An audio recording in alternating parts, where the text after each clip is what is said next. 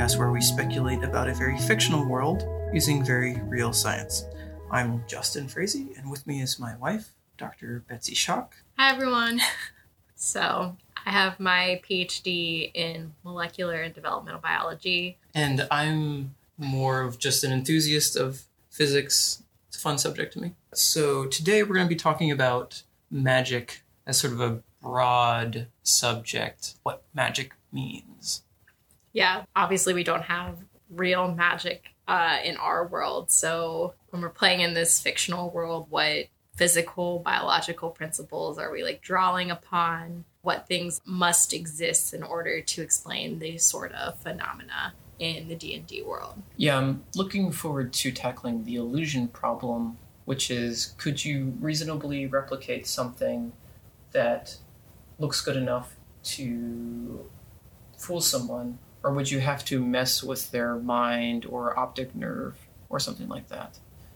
Now, when we were originally talking about this podcast, I started thinking about string theory, which provides an explanation to how the physics in our real world could work, but it opens up this huge possibility of all these other types of physics that could work, and that's how I would approach the world of D&D. Is it has rules, it abides by those rules, it is consistent, it is just different than our physics. We're not going to be explaining everyone's world or the world, how your world works, but this... Or even the world that we play in for our campaigns. Yeah, but kind of this general idea of how things could work. First up, there's generally two types of magic. There's divine and arcane. And those are, I guess they're both kind of divided into subparts. And those subparts are shared. But I would think they would operate in very different ways. I always think of wizards as the fantasy version of physicists, because they're just studying how the world works and how to manipulate the world. And then you have your sorcerers, where your magic is innate. It's not anything that you've studied to learn, and but at the same time can produce the same result as what a wizard has learned. So the same spells, several of them are shared between those two classes. So how do we rectify that on a physical level, I guess? Yeah.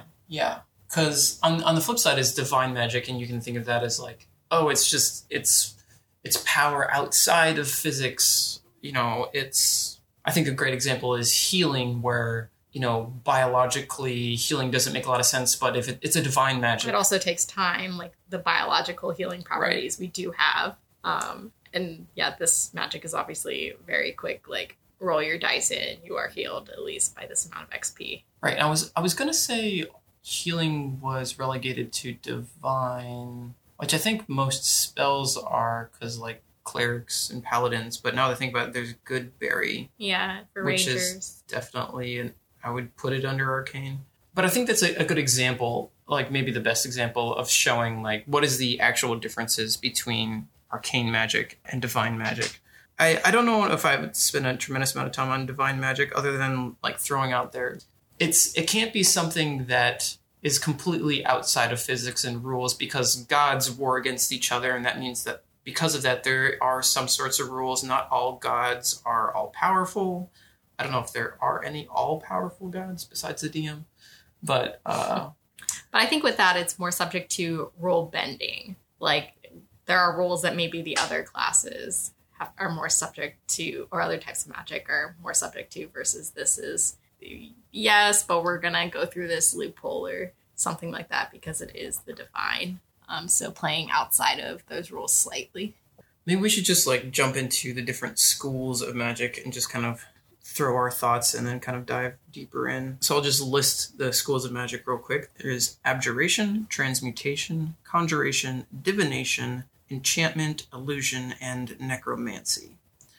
So which one of those schools makes you think the most when it comes to biology or something Probably necromancy, because we're talking about raising the dead, or dealing things that physically cause your tissues to age beyond what they should, is at least kind of how I interpret necrotic damage to be.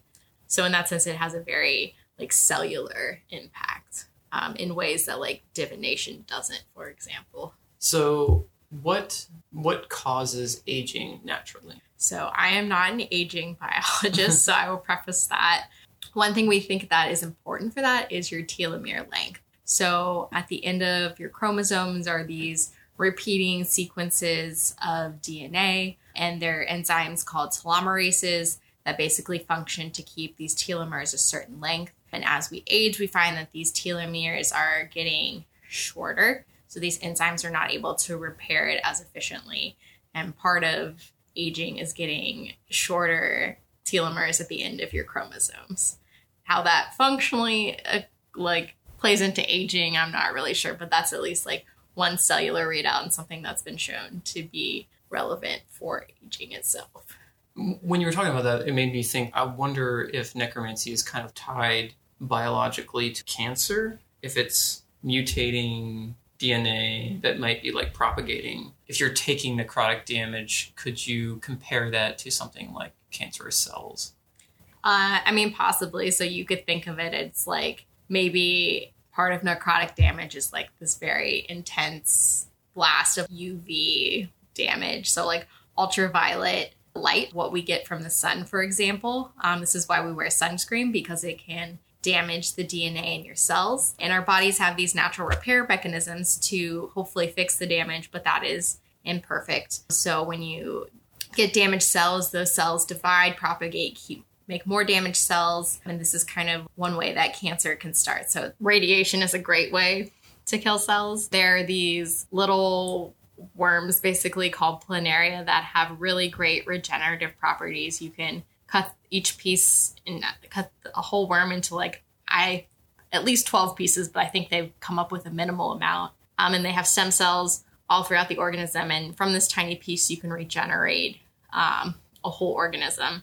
One way you can prevent that from happening is just throwing a bunch of radiation on these things, which is going to get rid of the stem cells. So then they can't divide. I guess you can kind of think of, there's cancer, but then there's also cell death, right?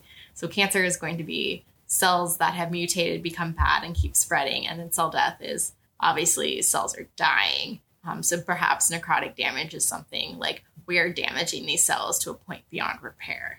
That's fascinating. I think to me, divination is a really interesting school because part of it is just being able to see other spaces. So I'll get back to that. But another thing is part of divination is determining things that might happen in the future, which means time flows differently in the D&D world than it would in ours. So we have what is referred to as the arrow of time. Time flows in one direction, and you can time travel, as it were, to the future through acceleration. Like if you get close to the speed of light, you could experience something similar to time travel where your body is aging at what seems to be a constant rate to you, but the world is aging faster. And so you could call that time travel to the future, but it's, from my understanding, impossible to time travel to the past.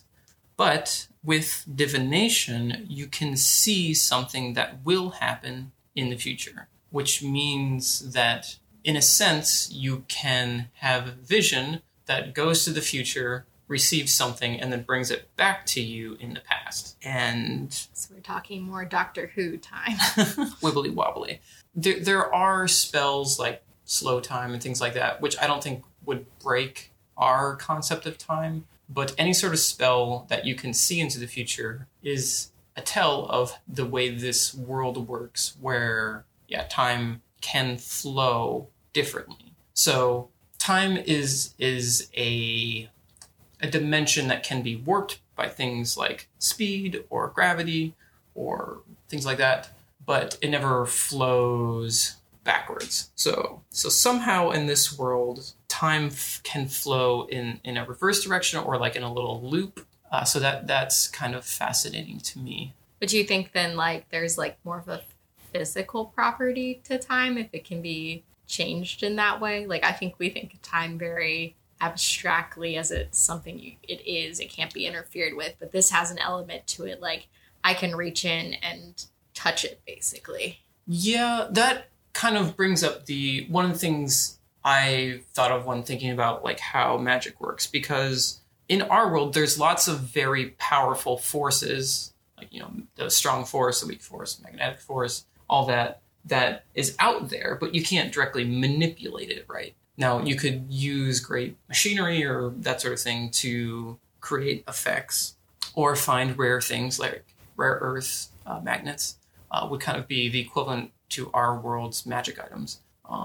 But the thing about magic in D&D is you basically can control it with your mind. No matter like what kind of magic you're doing, it doesn't necessarily have to be a mind-themed spell, but you are controlling it with your mind, which means there is some sort of connection between the powers of how the world works, the forces, and I think you could draw a comparison to the forces of magic and like particle forces or whatever, the forces of physics in our world.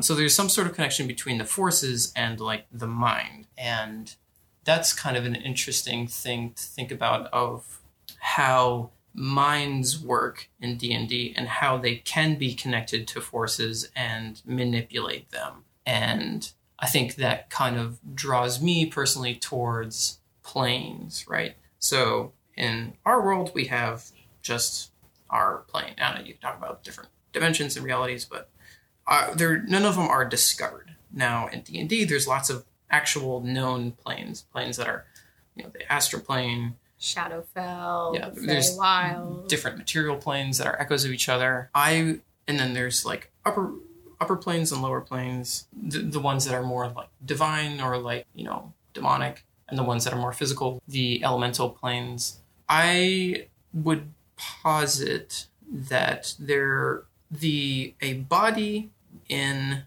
D&D, it resides in a material plane, but simultaneously resides in another plane that touches forces, and then can therefore manipulate those forces into the material plane. Almost like Doctor Strange with the astral plane, except you can be present in both simultaneously. Yeah, because when you cast a spell in D&D, you create an effect that you're not physically connected to, right? But you can manipulate it. So there has to be some sort of connection. So in the material plane, if there is only material, then there has to be some sort of connection somewhere. So, and on some level, there is some strange connection, and in an immaterial way. So I think we could dive deeper into a different episode. But I'll just lay that out there. Like, somehow magic can be manipulated through your mind,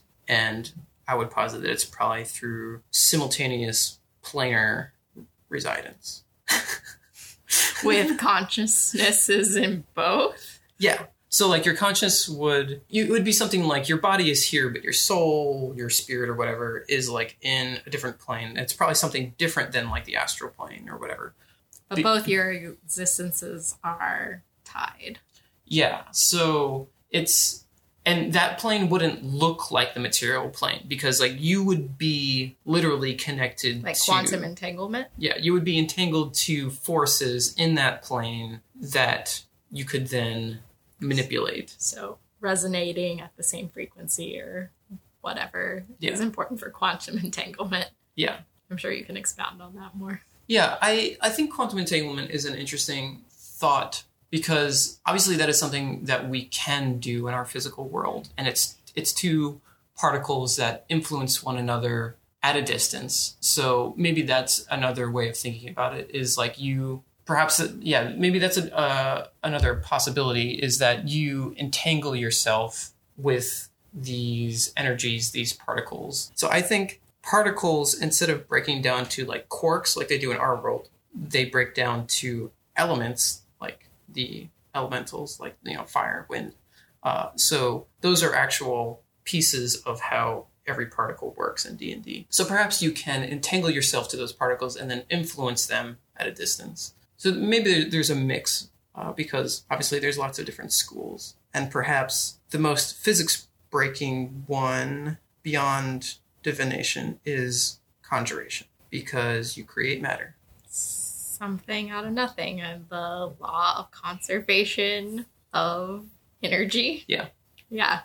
Tells us matter can neither be created nor destroyed, only transferred. So is conjuration really conjuration, or is it transmutation? Because I know that's the question you all wanted the answer to. Keeps you up awake at night. Thinking kind of like related to that, like, what type of like components go into a conjuration spell versus divination, transmutation? Like, how do the physical elements of the spell, do you think, play into that, or do they? That's an interesting question. Let me open my player's handbook, Betsy. Let's look at... So animate object, I see that right there, is a 5th level transmutation spell. With no material component. That's interesting. Yeah, I think the weird thing about material components is they're weird. They're more... And if we're honest, most of our campaigns we play, we just ignore them. Well, I mean, like, most of them... I mean, you're supposed to kind of ignore material components unless there's a specific thing that costs gold or it consumes. I'd have to... That's an interesting question. I think would take more research to see if there's any sort of correlation, like general correlation between different types of spells. But anyway, back to our original question about the conjuration. Yeah, something out of nothing. And is it really that or something else? Because, I mean, you don't want it to be something out of nothing. That's not the way things work. So it has to be like energy into material. That's what makes sense. Sure. In a physics-based system. You know, besides conjuration is also summoning things. I mean, obviously we can't really do that in our world, but I could see reorganizing energy into particles and matter. And I guess I'm not super... It's been a while since I've played a wizard, and I'm not super familiar with transmutation. I was necromancy. What's a good example of a transmutation spell? Polymorph. Okay, that makes sense. So you're turning something into something else. And, like, that's really complicated. Because if you're turning an element into another element, that's not as complicated as turning somebody into a different kind of creature physically. Yeah, like it's weird with DNA and stuff. You kind of wonder if instead it's like a swap, where your body is being... Like, your mind and your spirit or whatever, your personhood is being swapped from your human body, and then a different body is there in its stead, and so it's not your actual physical body being transformed into that, but instead another thing appearing there and you taking its stuff. Versus you have a conjuration spell, an old favorite of yours, Grease. Love Grease. Where it just covers the ground.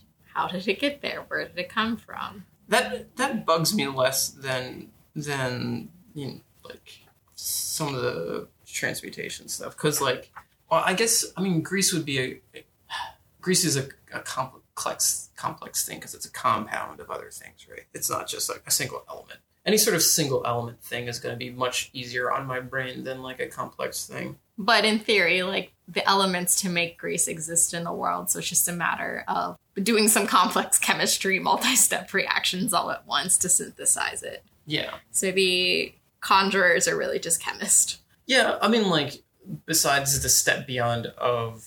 Mage hand. Well, I mean, I'm thinking the step beyond of, like, you have to first transform energy into matter and then mix it, which is, to me, why wizards are always more fascinating than sorcerers, because they have to figure it out, whereas sorcerers are just like, my grandfather banged a dragon and here I am. I don't know. So, speaking of wizards and sorcerers, how do sorcerers work?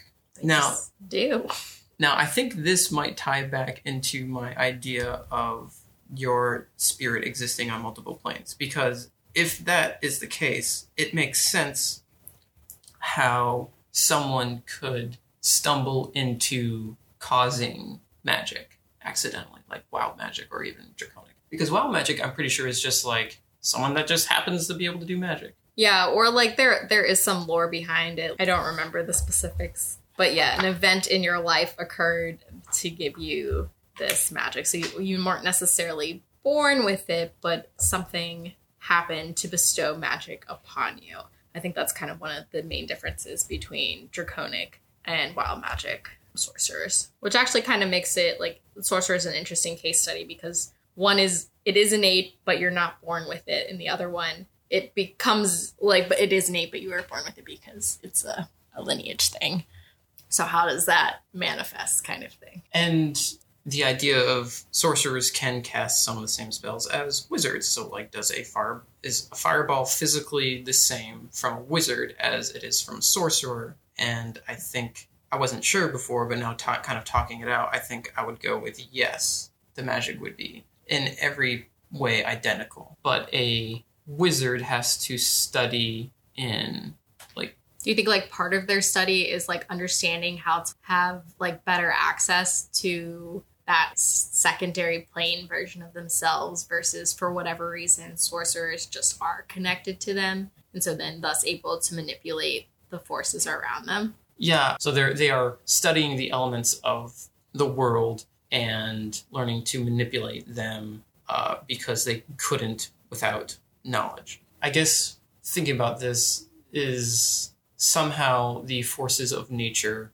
are closer to how the world works than it is in our world, where, you know, we see static shock, but no one's going to produce a lightning bolt out of their hand, right, without tremendous effort. It's interesting. I'm thinking back to the material components thought you had, because a lot of material components that I'm familiar with are expensive. Well, there's that, but also they are pieces of things that are innately magical. Like your eyelashes for invisibility? Or is it eyebrows? I mean, like, that comes back to necromancy, because another part of necromancy is, like, drawing power from, like, the human soul or the, you know, humanoid or the creature's soul, as it were. And so I had a wizard whose name was Edmund, and he was a theoretical wizard. He didn't practice until we started adventuring. And he specialized in necromancy. And so in my head, I came up with all this different like lore and stuff, like how would he view the world? And what he saw was something like necromancy is similar to something akin to a monk's key. It's drawing power from within yourself. So perhaps that is identical, not just similar, but identical, because necromantic power is tapping into some sort of energy inside of a creature, and so is ki is reaching in and producing supernatural effects with it. Maybe ki is related to like your mitochondria, just like you're able to make more mitochondria, so you got like more energy, more power pack punches, more ATP. You've mentioned illusion in the past. Yeah, so I think illusion's an interesting type of magic, probably because it's the most relatable to us. The magic that we experience here in this world is illusion, or it's just people being real and like literally stabbing knives through their hands. I mean, that's kind of like the two options. But the fact that there's illusory magic in D&D, I just think is like conceptually interesting, because you're in a world where like you could actually like produce those effects. So if you just think of something simple like minor illusion, you make an illusion of a dog appear or something. There are other spells that could just like make a dog appear. A physical dog. Yeah. I just think the concept of that, the more you think about it in D&D is kind of interesting. And then you have to wonder, like, is it just failed magic? Like magic that couldn't go all the way? We had this sense of like, it couldn't actually interact with the material in order to manifest, but then it still is somehow able to produce an illusion. You could maybe even think of it differently. Maybe it's more of like affecting like brains and synapses, and neurotransmitters are firing, so you see an image that is not actually there.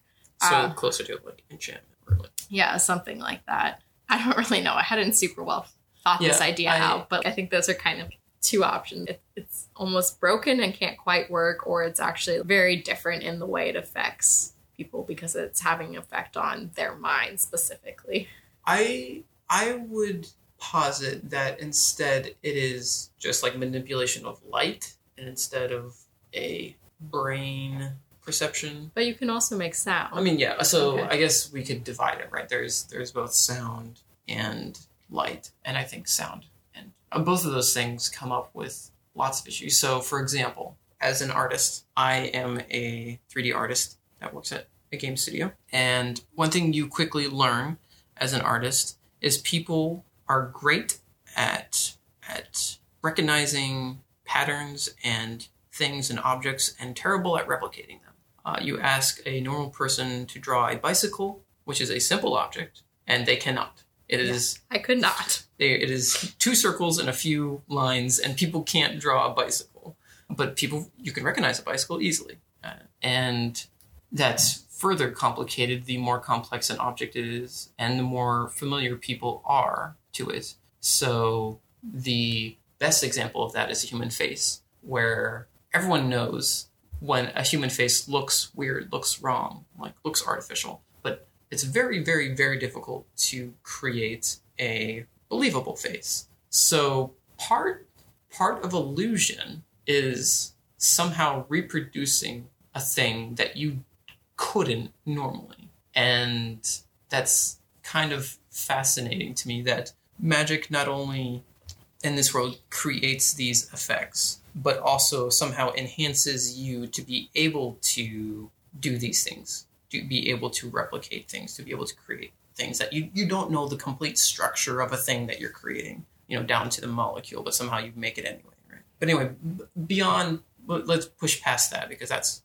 a crazy subject to jump into. But I would say that it's for the visual parts of illusion, it's probably light manipulation. And originally I was thinking like, oh, you could be bending light in a way that, produces color and volume. But on the other hand, you could, can you create illusions in the dark? And I think you can. So that even goes back to, okay, then you also have to understand how light is bouncing off this object, because if the light's coming from a different direction, then it wouldn't appear physical. You have this completely believable physical looking thing that isn't in fact physical, isn't in fact receiving light. But then this is back to my idea. Maybe it is just messing with your optic nerve. Normally you get input light signals from your eye, and then your brain is able to interpret that. So if it's in the dark and you can still have an illusion, then that is one possible way to explain that. It's just manipulation of your cells to make you believe that there is something there. The only way you would know, even in real life, could a camera pick up an illusion? Could we take in a picture of an illusion? What do you mean by an illusion? What you're describing with manipulation and bending of light. If I just took my phone, if you think about that. Yeah, I'm thinking about it in the way of a perfect prism or something like that, Yeah. where it's bending the light, it's splitting the light. You're creating some sort of effect of, so light does bend around and through and whatever particles, right? That's how you have glass and things like that do bend light. So it's not out of the realm of imagination to imagine being able to manipulate the particles in the air to bend the light so that you are perceiving something that's not actually there. But it's a really complicated subject to actually think about trying to replicate something that looks physical. And so my question to you would be, if it's something that people are just perceiving in their minds, that is not actually there, that if you had a camera, you couldn't capture it. What if somebody is looking that you don't know about? I guess it depends how the spell works. That would be a good test. Alternately, if you have a blind person who's been blind for their whole life, in theory, the machinery is still there. I mean, maybe not. I guess it depends on the exact type of blindness, but they should still be able to quote unquote see the illusion if it is something that's just messing with neurons. Yeah. Which is interesting. Which maybe it just gets back to maybe we should just look and see what the player's handbook has to explicitly say about minor illusion and how it affects people. Minor illusion. You can create a sound or image of an object within range. Let's just focus on image instead of sound. If you create an image of an object, such as a chair, muddy footprints, or small chest, it must be no larger than a 5-foot cube. The image can't create sound, light, smell, or any other sensory effect. Physical interaction with the image reveals it to be an illusion because things can pass through it. If a creature uses its action to examine the sound or image, the creature can determine that it is an illusion with successful intelligence investigation check. Now, reading this reminds me of like my personal theory of how dreams work, which comes back to the fact that we can't actually replicate things, but we can recognize things. I think dreams, instead of you seeing actual people or things or something, it's triggering the part of your brain that says this object is here. And so you recognize it. And so you think that object is there. You couldn't replicate it completely if you tried. You couldn't paint it, draw it, sculpt it, whatever. But your brain can say like, I recognize this object. So you just take it as reality, which would make sense if it's something like that. If it's just triggering people's parts or creatures' parts of their brains that says this object is here. Their brain is the thing that would just do the work, all the work for you. Because if you say this is a bottle to their brain and the brain's like, I recognize that, that's a bottle. It's just going to completely ignore it unless they pass something like an investigation check. And they're like, wait, this isn't quite right. Like something in a dream, you try to read the words of a book or something like that, and you can't actually read them. And then you realize you're in a dream and you wake up. That kind of makes sense. Illusions. They're all in your head. Possibly. So I think there's a few other types of magic that we haven't really hit on yet. Yeah, I think the one, well, we can still talk about it. I think they're less interesting on a scientific ledger level. So abjuration is just basically protection, like general. It's a very broad term. I think it's things like shield or mage armor, if I'm not mistaken. I can check that real quick. But mage armor, abjuration, yeah. So it's basically like any sort of spell that protects you in a way, which Force fields.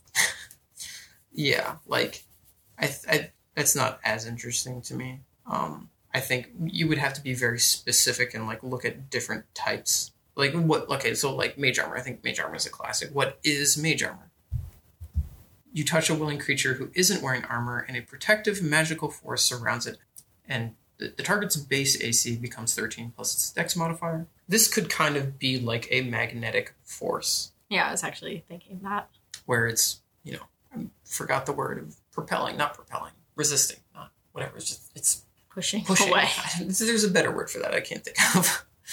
But, which wouldn't weigh anything, which made sense that, like, it would still use your dex. But, like, I think abjuration is kind of like that. You'd have to look at the specific spells to see, like, what they kind of seem like on a physical level.